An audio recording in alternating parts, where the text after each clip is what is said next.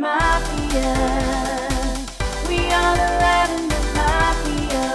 Oh, we are the Lavender Mafia. We are the Lavender Mafia. Oh. Hey, what's up, everyone? I'm Jess Grace Garcia. I am a filmmaker, music producer, worship pastor, and although I feel 6'2", I am actually 5'2". I support that delusion for you. I know. I'm sure everyone will be shocked. They often are when they see me in person. And you are? I'm Jack Bates, drag queen, theologian, comedian, and I like to think of myself as something of a closed-minded person. Like, I never believed in Santa Claus. I don't believe in astrology, and I will never believe in Australia. Oh my gosh, Australia. Like, it just, if you What? think about it, it just is so obviously made up. There's like this whole landmass floating on the water on the upside down part of the world, and people are like inexplicably attractive, and they speak vaguely Britishly, and the land is filled with fantastical and dangerous creatures. Like, it sounds like Lord of the Rings. Stop. Next thing you know, you're going to tell me you're a flat earther. Well, I mean, that's part of what doesn't make sense. Like, how does Australia just not fall off? Oh my God. No, I'm like vehemently anti-flat Earth because like I'm a medievalist by training, and they didn't believe that the Earth was flat in the Middle Ages. This was Right. like, slander against them for centuries before that. Like, even before the time of Jesus, people knew not only that the Earth was round, they had a pretty good idea of the Earth's dimensions. Why do we go backwards? Like, as societies, like, why does that happen? It makes me really nervous when I think about our culture right now as we continue to progress and grow. I go, fuck, but there's a lot of people going backwards. Let's hope that we're the ones that are the majority, or at least the majority in charge, not really the actual physical majority, because we know how that works. Yeah, right. Optimism is a temptation that I sometimes find myself giving into. Like Rowing the Clock 2016, I was like, of course Hillary's going to win. Lol. Right. Right. Wah. But I feel like I've thought about conspiracy theories some, and there's a prominent late ancient, early medieval scholar whose works I used in my PhD studies, and he ended up kind of going off the deep end as far as conspiracy theories go. Among other things, interesting. he believed that the pyramids were ancient alien weapons, like Death Star style. They could destroy planets. I think a lot of it comes down to control. Like, if you feel like, oh, the masses are deceived, but like I know what's really going on, I feel like it gives you a measure of a sense of control when everything feels out of control. Right. That's a really good point. I'm going to have to agree with you on that. I think historians are like particularly prone to believing conspiracy theories because just like I did with the flat earth thing just now, I'm constantly having to tell people, well, everything you think you know about that time period is actually wrong. Right. And so it lends itself to like, oh, what most people believe is wrong, and like we few elite, like we know what the real shit is. Gotcha. Yeah, because I was just thinking about that cult. I mean, throwing back to our cult episode, the cult that was run by, gosh, what did they call themselves? I'm forgetting. It was a woman and a man who believed that they were that they saw aliens and that they were going to go off to this promised land, and they needed to save like a certain amount of people, and they were called Do and T. What about Re Mi Fa Sol La and the other Do? They what happened to 100%. them? The people demand to know. Yeah, no, they actually did a little song, like wrote new lyrics for that song, in celebration of their leaders. But all of the people in this cult were brilliant. Like, they were some of the first like computer engineers, and some of the first internet like company owners. Like, they did some big stuff. It's how they were able to survive financially. And they still all ended up taking, I mean, it wasn't actual Kool-Aid. I'm not sure what it was, but they all went into the deep sleep. I think there were 39 of them at the same time. And they left a couple people behind to like tell the truth about what they had done. And it blows my mind that at some point, people who are brilliant, their delusion of being, because they are some of the best minds, all of a sudden they really truly believe they're the best minds. Right. And then they go overboard. Yeah. Heaven's Gate, I think the cult was Heaven's Gate. Yes. Thank you. I'm always like this. I can remember like all these little weird details, but not the like major detail being the actual name of the cult. I mean, I had to Google it because like the weird detail the detail that my mind stuck on was that it was the Hale-Bopp comet that they were going to like ride to the promised land. Yes. It's interesting because I kind of feel like this is a good place to transition, because in talking about, like, I know you've told me just a little bit that I need to know, which is that our subject today is about faith. Mm-hmm. In talking about faith, like, it takes a lot of fucking faith to believe in that. So when does faith become delusion? Or is it the same? Like, ooh, God. But it's interesting to think about, because some people would look at what we believe in. And I know you and I obviously have even differences in what we believe in, sure. But like as Christians, and they would say, y'all are crazy. You think there's some person up in the sky who created all of us and is entertained by us and cares about our individual lives? Like, atheists often think we're really full of shit. Yeah. You know? Yeah. And yet I would believe that an atheist, like, I respect atheism. I respect a lot of different religions and their perspectives. But I don't think they would like being called a religion. I know. And that's the thing. Like, for me, I feel like I say this kind of jokingly, but I think like it does take a lot of faith. You might use a different word to like believe that nothing is out there. And that's, you know, that's not meant to be a judgment in any shape or form, but it's just where I landed. You know, It's almost easier for me to believe in what I do believe in than to try and wrap my head around the idea that there is no God. Yeah, same. Or even God feels limiting to reference to what we believe in at this point, like a name as just God. I'm like, wait, can we define like a little bit further? But anyway, I didn't want to hijack where you want to start, but it just seemed like an interesting transition. Hijack. Hi, Jess. Do we want to do banter or just dive into the topic? I feel like we just did, but instead we bantered about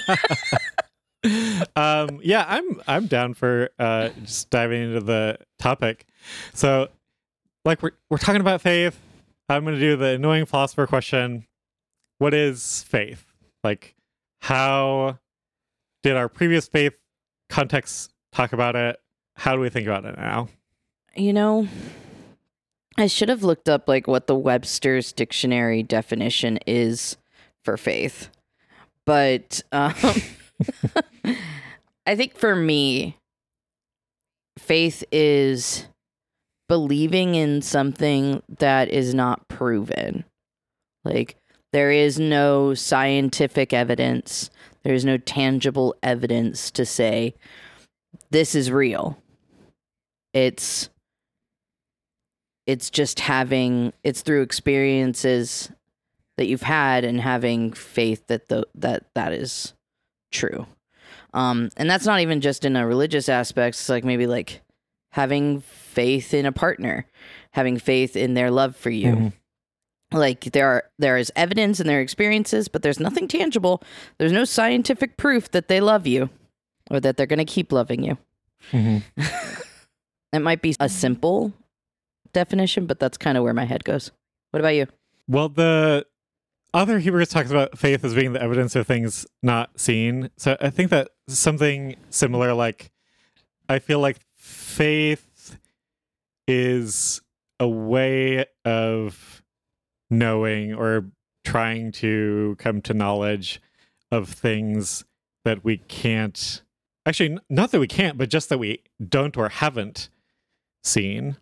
Yes. Like one of the good. objects of my faith is that the tomb of Joseph of Arimathea that was occupied by Jesus of Nazareth was deoccupied 3-ish days after it was occupied. And that is, it was in principle like empirically verifiable. But now it isn't. And it's something that I believe based on the testimony of people, first being the women who are at the tomb Easter Sunday, Right. that I believe that their testimony is reliable. Right. It's interesting you bring up Easter Sunday, and I think we're just a couple weeks from it, and I'm a little bit stressed out because as a music director at a church, Easter and Christmas are the two of the biggest days, and like they require a lot of work and there's a lot of pressure that it goes smoothly. Mm-hmm. And it's been interesting because Easter used to be this day that I could like really just kind of relax, kick back, maybe cook a little bit, most likely just like hang with family. And now I can't even think about that stuff because all I'm thinking about is the music side of things. Right. But it has been really cool to be in a tradition like UCC where they're talking about the things that matter in relation to Easter, like thinking about Jesus as if they were in the present day, Mm-hmm. and like kind of some of the ideas around that. And it's been really cool because it's kind of refreshed my perspective. Like our community has done a good job of that. It's cool to see straight folks doing it too, basically, because our community is very queer. And it's cool to see them practicing their faith in a way that says like Jesus stood for justice and like talking about immigration and all of these things like around and like LGBTQ issues and like trans issues. Like I'm like, see, this is how faith should look. Yeah.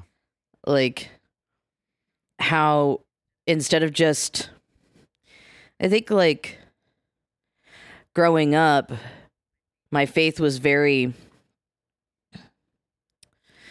believe in this thing that's like for the future, like believe in this future heaven, believe in this, like all of the things that you are sacrificing right now are going to be worth it because you get to be with Jesus. And there wasn't a lot of emphasis on the here and now, like heaven on earth. And I don't know, I feel like that's one way that I've really appreciated how my faith has grown. You know? Yeah. Yeah, I was been thinking along similar lines as preparing for this episode. Like one of the things that really stuck out to me about how faith was talked about in like church growing up, and even through like Christian college and seminary was like this idea of faith as trust. Like a common metaphor was like when you go to sit on a chair, you have faith that the chair is going to support you. Like, you don't know that it will, like, to 100% certainty, but you show your belief by that action of, like, relying on the chair to hold you up. And the application was like, so you should trust Jesus to, like, save you. So you shouldn't, like, try to work your way into God's good graces, and you should trust God to provide for you. Those sorts of things. And thinking about those, like, I actually feel like I'm still sort of on board with that, kind of broadly speaking. Still a Protestant, still believe in salvation by faith alone, through grace alone, Christ alone. And I still believe that we should trust God to provide. That's been complicated by, witnessing and experiencing horrors in the world, and, like, how does this square with divine providence? Okay, we'll table that for now. Yeah, right. But I do feel like one of the things that was missing was if those evangelical leaders had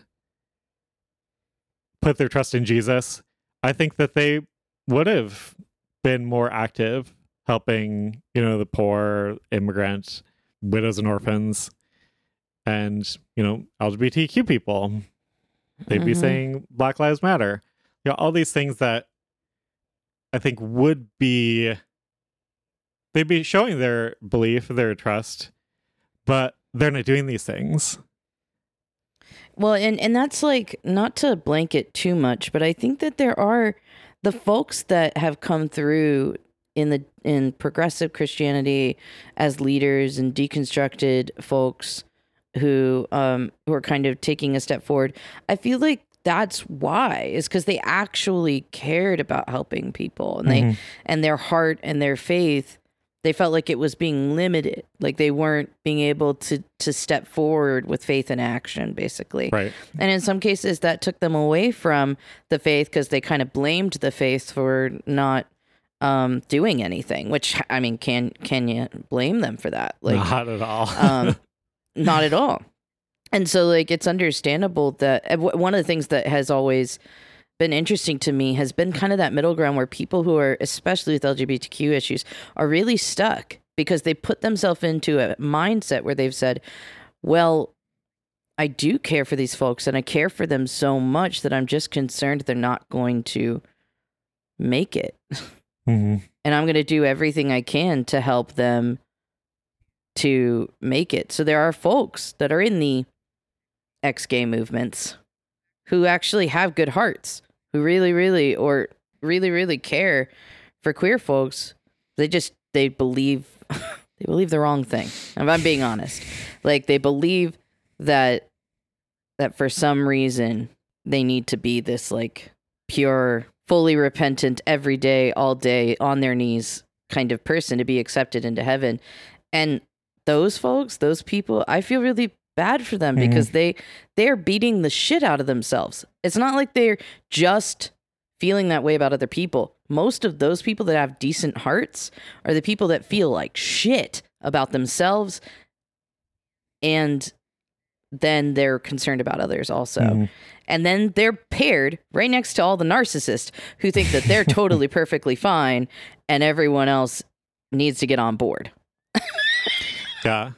That's why the church has so many people, because of shame and all that shit. So anyway, I don't want to go down that path, but it's just interesting to think about faith in action, because, like, from my perspective, my dad was a missionary, so a lot of his faith was in action, but he still held on to the belief pretty close to when he died, that being queer was a sin. Being queer or acting out. Yeah, probably that. And that was something that I needed to just keep in check. And it's just interesting because like I don't know where he finally landed.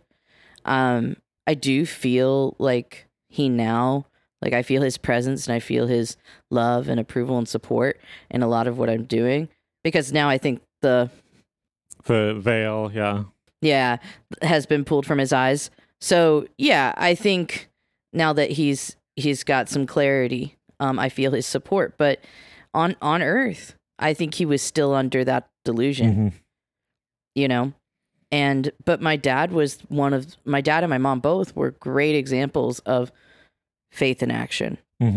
They were constantly serving and loved caring for folks and understanding folks. Like, they were missionaries, they were evangelists, and I would say they both joined they met each other at AA, and then they rejoined to have like that same connection later in life, and to also connect with people and to care for people. And I don't think my parents, the way that it appeared to me, was not that they ever felt above anyone.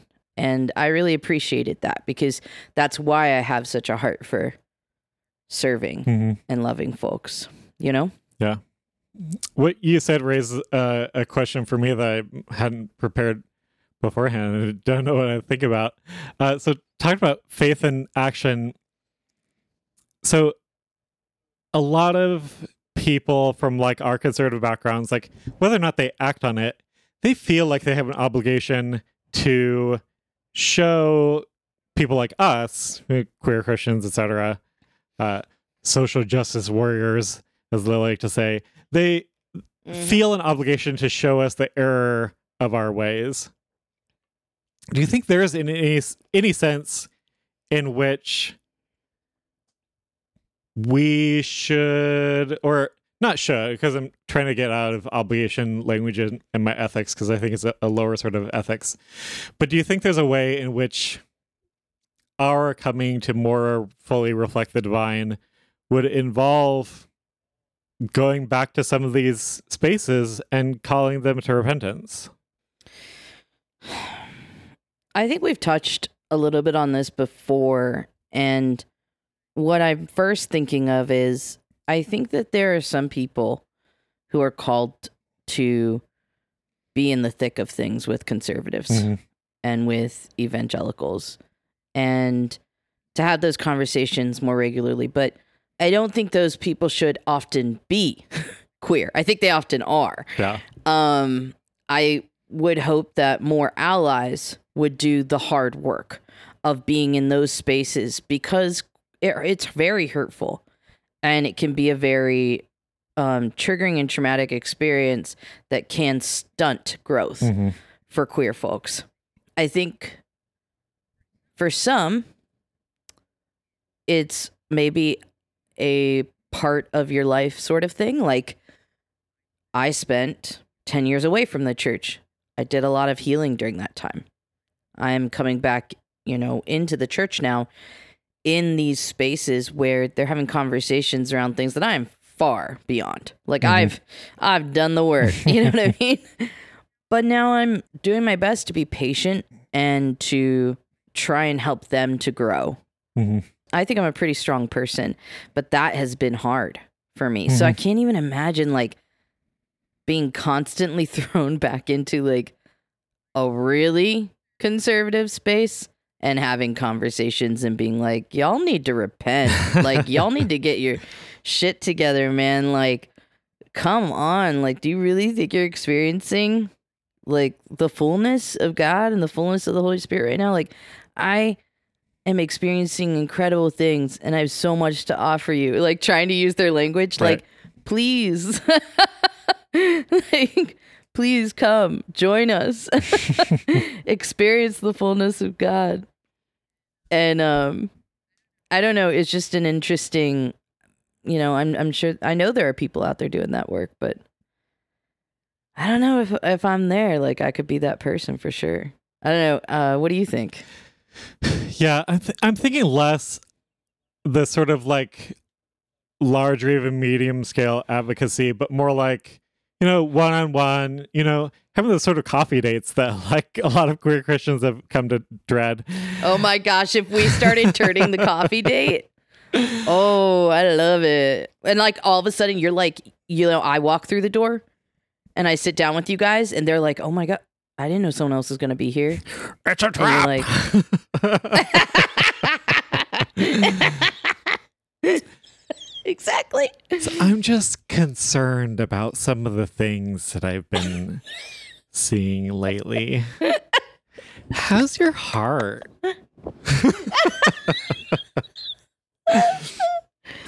Oh my gosh. Like I'm thinking about a guy in particular.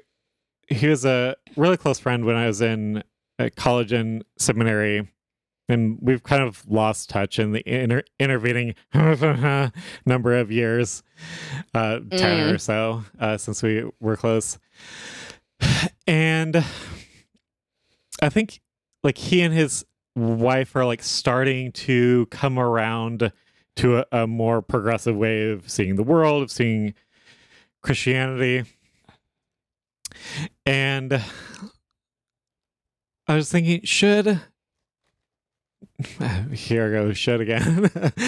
You can take the boy out of evangelicalism, but like, could it be a part of my own growth in Christ-likeness, godliness, to reach out to him and say, I would really like to make the case for a more loving version of the faith than you've been practicing so far. Maybe put in like more diplomatic ways, but to say, can I pitch you like an LGBTQ affirming, anti-racist, anti-ableist, feminist version of Christianity, because I feel like you really benefit from it. I feel like God wants us to exercise faith in these kinds of ways. I think it's a great idea, and I think it's something that it's a person that matters to you, which will make you actually inspired to potentially do it. But I definitely think it's something we should do a lot of self-care around. Mm-hmm. Like, prepare yourself as much as you can. Set yourself up to be around other really affirming and queer folks. Maybe set yourself up to be able to go to the Abbey afterwards. Like, I don't know, like something that is going to affirm yourself really quickly afterwards. And I also think like maybe we only do it a couple times a year. Mm-hmm. Like we choose a couple people that are worth that effort. For me, what it ends up being is often like a DM, like, hey man, just wanted to catch up with you. Like, it's been so long. I saw you comment on this thing. How are you doing? And that conversation results in them obviously telling me, how are you doing? And then me telling them about all my poly gay shit. Excellent. And then if they want to continue the conversation, then they continue the conversation. Mm-hmm. And then if it seems to be like a amicable, like we actually give a shit about each other, continued conversation, then I'm like, hey, let's grab coffee. Or let's get lunch. Or hey, you want to do a Zoom date? And I'd actually, now that I think about it, I did that with a friend last year that I grew up with. That was like when I was in high school, she was a senior, I was a freshman, and she was like, man, like I wanted to hang out with her all the time, and it wasn't a queer crush. It was 100% just like this person felt like they could be like a big sister to me, Mm-hmm. and she took me under her wing a lot, and she's done mission work in Russia and all these things. And we ended up doing several Zoom dates and like chatting about things. Her husband's a mission. I mean, they're both missionaries, and they work with youth. But it was cool to hear like about kind of like what you're talking about. They had grown a bit, like they had gotten into more progressive sides of things. They just hadn't fully dived in yet. Uh-huh. They were still functioning under conservative umbrella and stuff. And so I was like challenging them. like challenging her to have like these conversations and like acknowledge my spirituality, my faith being like real and solid. And I think that it was, I mean, I felt like she grew. I felt like I grew to be able to like have that conversation and not have it be harmful. But I think there are like different ways we can go about it. I think your way is more a you way, like to just straight up be like, hey, can we have a conversation about this? I'd love to challenge you. I'm more of like a, hey, I'm going to say, how are you doing? And feel you out and feel if you actually give a shit about me and then continue a conversation, you know? Yeah. Because I think it's a big step when someone can acknowledge that someone like you or I is Christian, especially from that world. Where people in our previous circles, like where their starting point is, like that is a big jump for them. It shouldn't be a big jump for anyone, but it is a big jump. For sure. And then you tell them we might not believe in hell and they go, oh, crap. Like they're like, oh my God, what have I stepped into? I mean, I would build the bridge by saying like, I still sort of believe in hell, but I just believe that its occupancy is very different. It's mostly like Southern Baptists.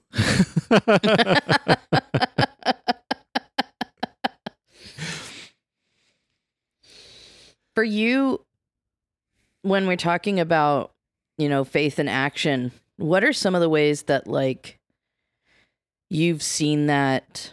I guess what I'm trying to ask is like the way that you felt faith in action was represented when you were younger versus the way that it's represented for you now. Yeah, that's a good question. I think our listeners who have an evangelical background like won't be shocked by this characterization, but like I feel like, you know, it's going out and saving souls, like that was the important thing that your faith was supposed to drive you to do. Like, so like domestic evangelism and international missions, like they were sort of the peak of Christianity. Like those were the quote unquote real Christians, and the rest of us are just sort of like fucking around. Not domestic evangelism. The first thing that flashed into my mind was one of the times that we hung out outside a coffee shop for several hours and like basically, I mean, now that I looking back on it, accosted people to have conversations with us that we really manipulated into gospel conversations. Oh, I know, right? Like it's so, I mean, you said it, manipulative. Whoa. Gross. Sorry, I should have put a trigger warning on that shit. I was gonna say we need to have, as if I hadn't already planned it for months. We should do our evangelism episode soon. Yes, I feel like that's really should. A natural sort of way to move on from this progress from this. Yeah. I feel like my faith in action now, like I go to Progressive Episcopalian Church in Pasadena, and a lot of it is like social justice inflected. Like this is how we should perform our faith in action, and I sort of, I don't know, supplement that with my own bits about like one of the things that I think that like my faith in action looks like is making sure that I go to church so that I can partake of the Eucharist. Like I believe that it's one of the ways that God wants to draw close to us, and so if we can, I think it can be spiritually helpful to put ourselves in situations where we can take the Eucharist. Not that it's like the be all end all, but for me it's part of it. How about you? That's cool. I didn't expect that answer. That's why I said it. Right. You do love to do that. I think I don't have a straight one answer, but something that is coming to mind is just how I am reclaiming worship and also reclaiming traditions. So for me as a worship leader, music director, I haven't done that like at all for over 10 years. And then doing that over the past couple of years has been a lot of like internal work. And now there is this like just beauty in practice, you know, like just consistently getting up there and being vulnerable and being honest and putting in the time and the work and knowing that it makes a difference for more than just me. And then getting to engage in like things like liturgy, the liturgy of it all, like Ash Wednesday and Advent and all these things that I didn't really. I mean, we had traditions growing up, but I'm basically starting new traditions for myself that revolve around my faith and make more sense with what I believe in now. I like that. So I want to go back to Easter just because it's what's on my mind right now since we're in this season. Growing up, you know, Easter was like the epitome of it all. It was like probably bigger than Christmas because this season was like the celebration of this, like the most major thing that Jesus died on the cross for all of us. You know, it was this huge, weird, dark emo celebration, right? Like, and it was also a really heavy burden of like a huge reminder of all the shit that we put Jesus through. Yeah. By the way, that's past tense belief. That isn't the way that I believe now. But if I was being asked to engage in that same thought around Easter, I would have a really difficult time. I didn't really enjoy going back to Easter services over the past 10 years before I had like better theology, better practices, better ideas around it all. And so that's been a really nice, it's been a really beautiful gift back to myself in progressing in my theology around what Easter means to me. Because to me now, the death of Jesus has so much more depth. And I feel like I can actually relate to Jesus as a person. Like, I feel like I could be proud to call Jesus my friend. Your homeboy? If I was yeah. In some ways, yeah. Like, I feel like I can see Jesus in our friend group. Like, I can see Jesus as, you know, even if they weren't queer, which, you know, that's another episode. Go back to queering Jesus. Even if they were like an ally, like they would, you know, be fighting and have more rainbow shirts than we do, and be fighting harder than than some of us can handle, and just be out there, and like I would be like constantly like concerned, like, hey Jesus, like come over, like let's like make sure you're taking care of yourself, like let's feed you, like what active like what march did you go to this time, you know, like I just feel like our Jesus here and now would be willing to sacrifice anything for their friends. And I can see them being the person that, for some reason, police decided like was going, you know, or the government decided was going to be a big fucking issue and decided to start targeting. And like, to me, like, that's the way that I can like finally relate to Jesus. And I couldn't do that before. I couldn't. I just had a story about Jesus. And yes, like for that time, that's what I needed. And that helped sustain my faith. But for at this point, with all the life that I've lived and all the things that I believe in now and my strong convictions, I needed to update my ideas around who Jesus is in order to hold on to my faith. Yeah, I've had something of a similar journey. Like at this point, I feel like more loved by God. Like, it goes up and down based on the day and Sure. how, like, if I remember to take my antidepressants.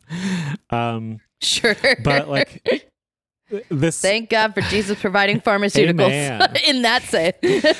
And That's funny. in this kind of like period of my life, I feel like I feel loved by God more than at any other time. Yeah. Because like I've integrated, my gayness, my transness into my identity. Like I've become a more whole person, show whole. Yeah.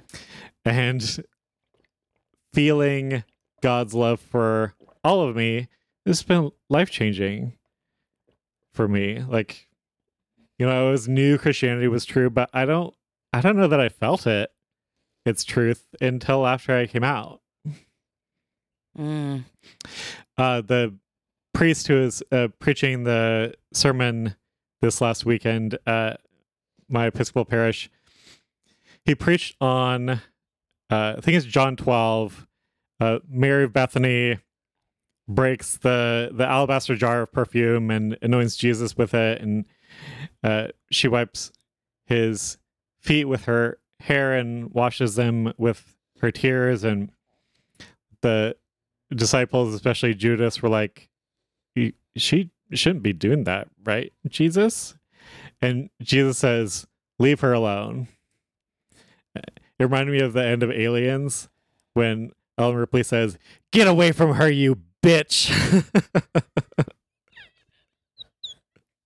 I was just thinking the way that you represented Judas made me feel like Judas was like this like jealous boyfriend. It's like who's like, ew, like what is she doing? And like his boyfriend is bi, so he's feeling a little bit overwhelmed about it, and his boyfriend is Jesus. And Jesus is like, stop, you're being bi erasure right now. Like, stop. That's the way that felt to me, the way you just told that story. Stop being biphobic, Judas. No, I think John was Jesus' clingy boyfriend. Yeah. I'm only 49% joking. Judas was the friend who was crushing hard. But like he didn't have a chance. Yeah, and so then he took it out on him in the end. And so he grew bitter about it. Yeah. Yeah. Judas' jilted lover. I'm interested in exploring this reading. Yes. We'll do another episode on Judas. We really should. How have we not? I know, right? Like Judas in some circles is like a queer icon. Yeah, I really think we should have a conversation around it because I haven't been in those circles, but I'm really curious to have those conversations. We should find someone who believes that. We should do more minisodes on just like, queering little bits of scripture or the tradition. Ooh, maybe we should make that a summer series. I'm down. I like that. Y'all just wait. This is how much Jack and I don't get to see each other, is that we just have to brainstorm on episode. So y'all are getting it live. So the sausage is made. We know a lot of you love sausages.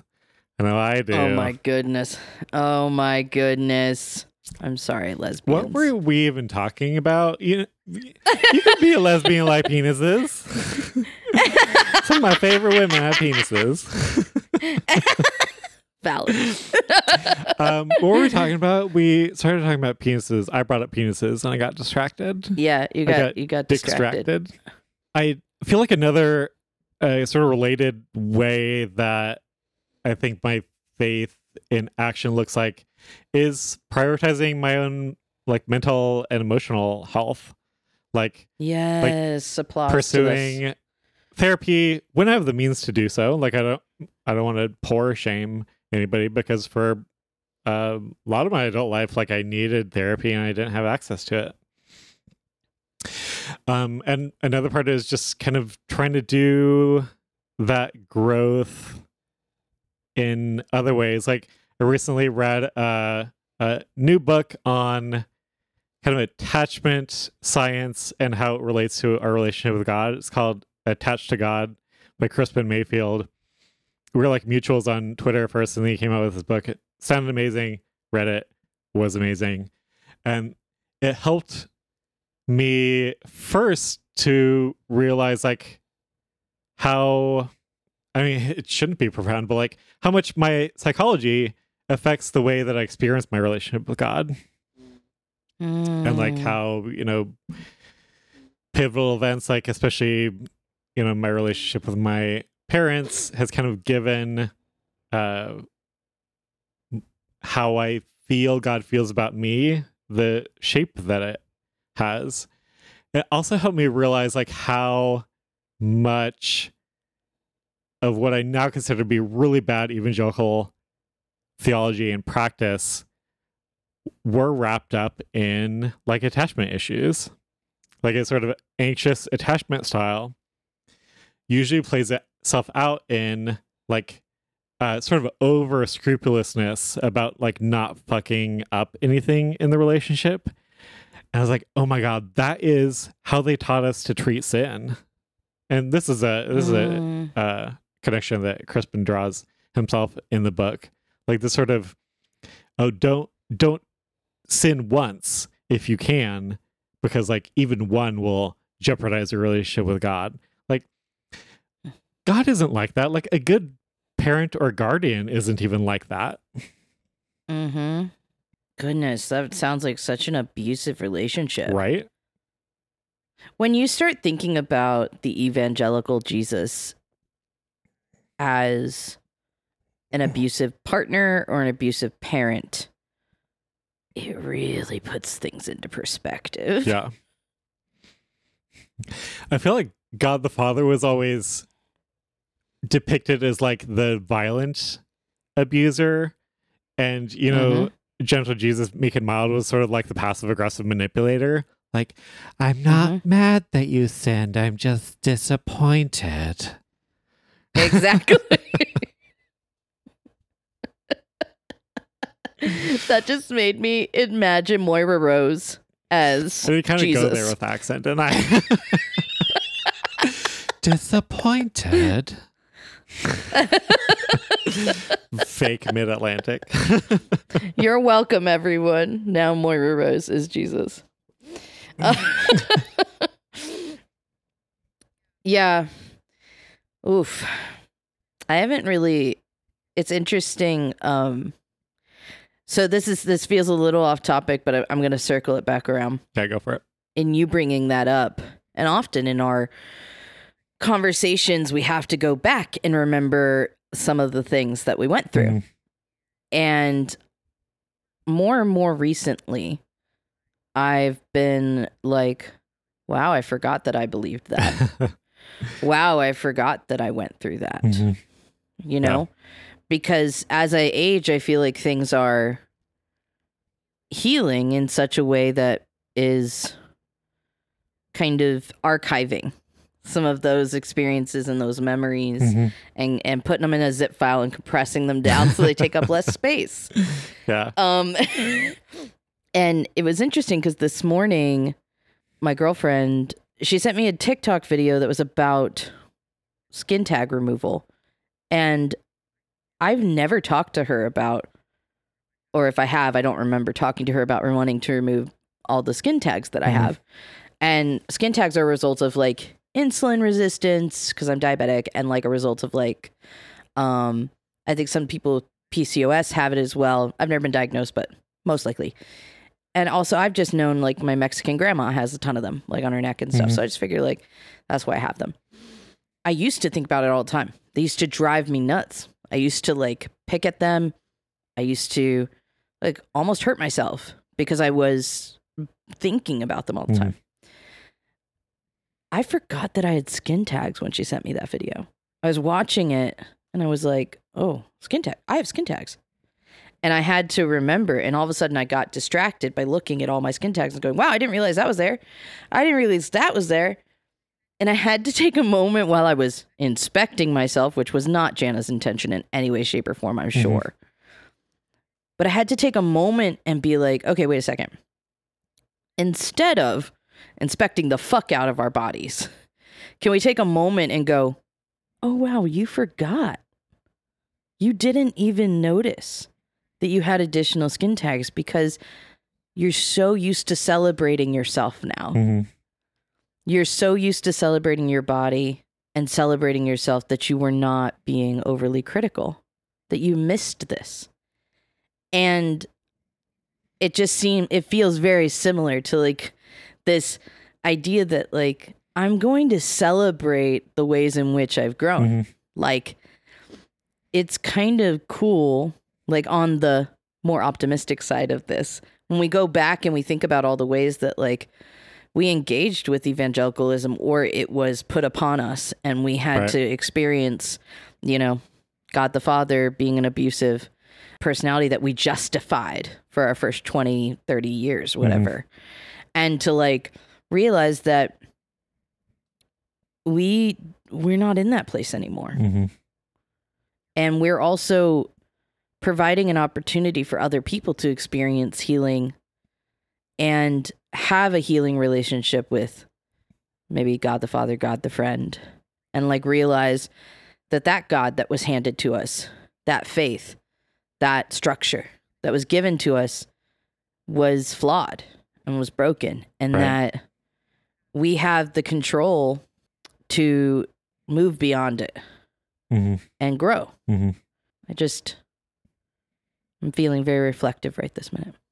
In some ways, I still find it difficult to believe that like I believed and did the things that I did as expressions of Christianity. And I think part of that is probably like complex PTSD, which like most of us queer people probably have, right? And like a sort of, I don't know, dissociative defense mechanism where we kind of split ourselves off from like our previous life. Really just airing all my psychological dirty laundry on air right now.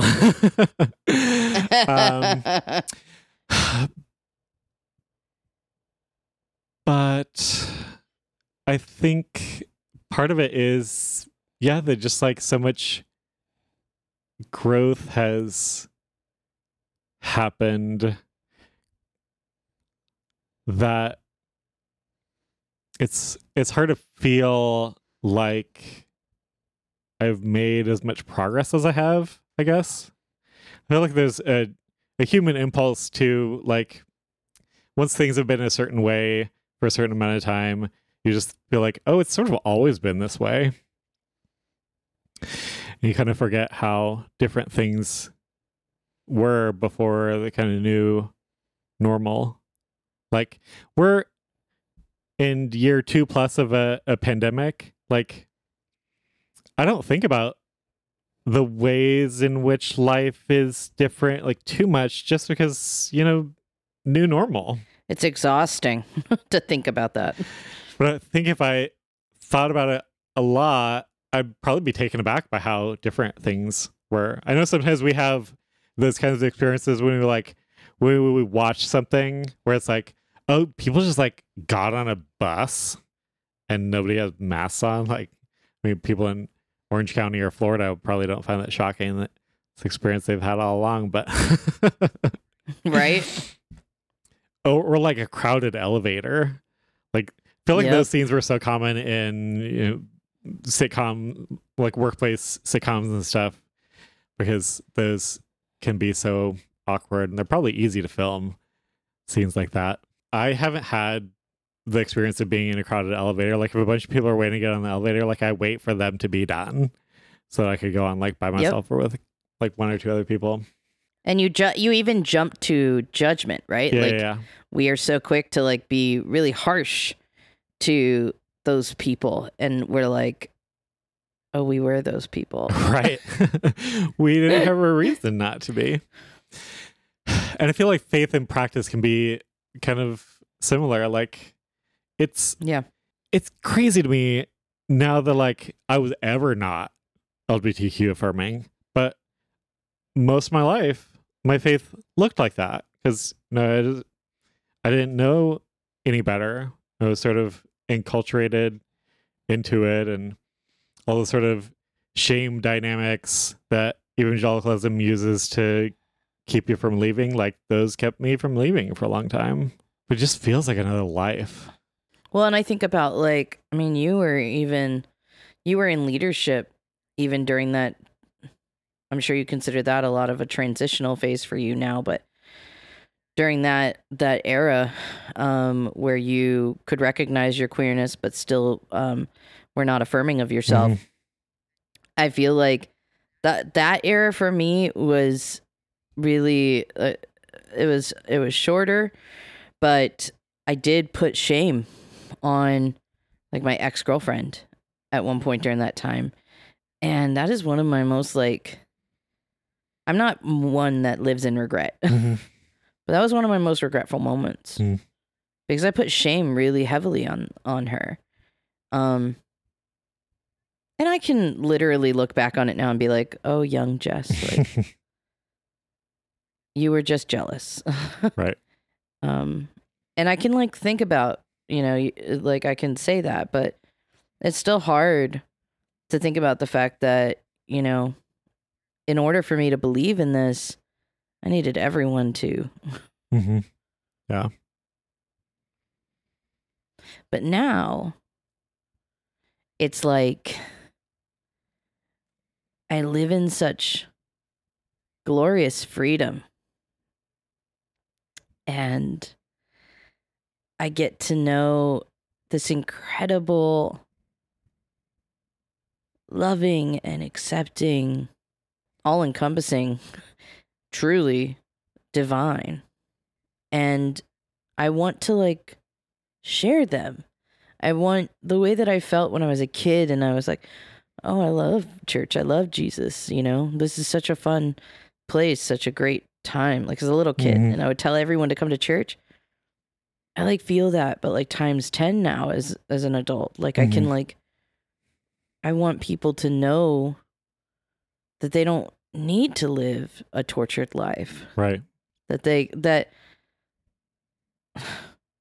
God that made us well. It's not like, why would you believe that God makes mistakes or that God would make us in a way that would mean that we need to live a tortured life in order to please them? Like that makes zero sense. Right. And I just want people to like be here with me and get to experience this love of God, like this real concept of love, because it's not just going to improve their faith. It's not just going to improve their relationship with God. It's going to improve their relationship with themselves, and it's going to improve their relationship with their families, and it's going to improve their relationship with their friends and their romantic partners. It's going to improve their lives. Yeah. And I really believe that. Yeah, I was thinking of the friend that I mentioned earlier in the episode, and like one way of talking about my hope for him is that I hope that he experiences queer liberation. Like he's a cishet person, but I believe that the queer liberation that I experienced is something that he can be liberated by as well. Like you said, to have a healthier relationship with himself, like patriarchy, heteronormativity, like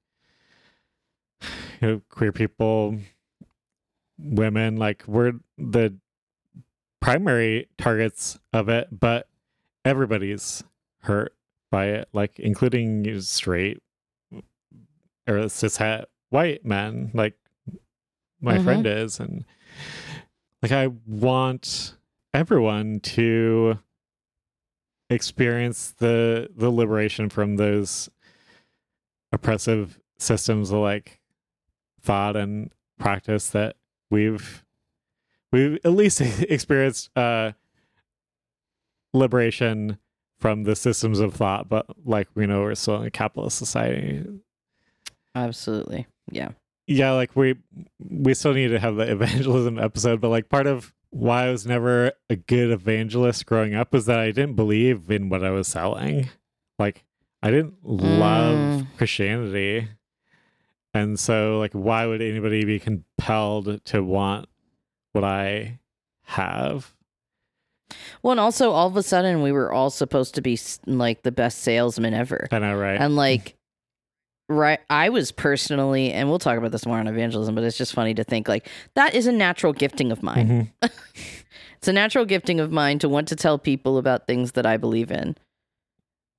I cannot imagine how much harder it was for folks who are not extroverts, who are not do not have the skill of sales, and all of a sudden they were supposed to be like the only thing that would make them worthy of the other Christians around them was to be like this amazing evangelist. Hi. Yeah.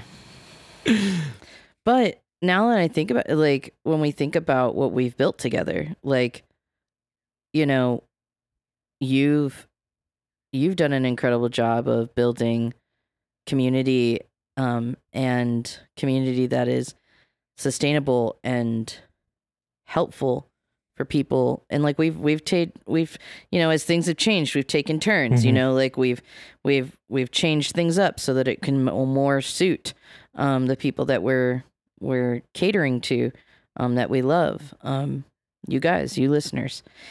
And it's interesting to think about, like, in this world that we live in now, you're a superstar, like, and yet where we came from, you were the one that was like, come on, man, like, why can't you fit the mold? Right. Like, come on. Yeah, 100%. I think we could we could talk about this all day long, and I think part of it is because we miss each other and we haven't been able to have a good conversation in a minute. But I feel like we could even do a second episode, and I think evangelism's a good second episode to this almost, because, you know, talking about faith in action, like prefacing and talking about faith, but really we talked a lot about faith in action. I'm excited to talk about some of the ways that we can actually, you know, what does evangelism look like? What does faith in action look like here and now as queer folks who may or may not subscribe to the faith at this point? Like, what are ways that we can love the world? Right. Is really the question. Yeah. While still loving ourselves. Sounds good to me. You know? Cool. Well, guys, I was trying to change things up and start talking at the top of the episode about our Patreon and all the ways that you can help and support us, but you know, I forgot because I was excited about talking about faith. But if you believe in what we're doing, if you support a lot of the ideas that we were talking about just in this episode alone, please, if you're able to buy more than, you know, a couple cups of coffee a month, please at least consider giving us $5 a month. But if you can do more than that, we would love it. It helps us to be able to keep this thing going. Both Jack and I we're both putting our heart and soul into this, and it can be hard work. And as much as we are passionate and love it. And so every little bit helps. Also, we have merch. So we have the shirts. Hopefully you'll be able to see more of those soon on more people. I got to put out a couple of shipments last week, and it was really exciting to be moving forward in this way. And so if you're interested, please go to our website at lavmafia.com. You can find our Patreon on Tip a Bitch in the right-hand corner. And If you want to find us on social media, feel free to look us up at Lav Mafia on Twitter and on Instagram. And on Facebook, you can find us at the Lavender Mafia podcast community. Please join us. We have an incredible, incredible community. And we also meet on Thursdays in person with Jack at All Saints if you're in the Los Angeles area. And then we meet online on our Discord channel. So if you want to engage with other queer folks who have probably grown up the way that you have, it's a great opportunity. And we just have a really beautiful, neurodivergent, very trans space that is safe. And our folks really celebrate it and celebrate each other. And it makes me really happy to see the way that they support and love each other in our community. So please join us. Is there anything else I need to say, Jack, or have I covered it all? I think you've got it. All right, sweet. Well, hope you have an amazing week, gorgeous babes. Be fierce, keep the faith. And don't fuck it up. Our amazing music is written and produced by Evan Coles of Springwood Productions. Speaking of Springwood, I just want to thank them for recording, mixing, and producing our audio. Without them, this podcast wouldn't be happening. Springwood is made up of passionate creatives who are really easy to work with and professional, and they really know their stuff. So if you need anything like video or audio production, or they can really do anything to help your music or business. Like they got me Taco Bell one time, for God's sake. So go check them out at springwoodproductions.com.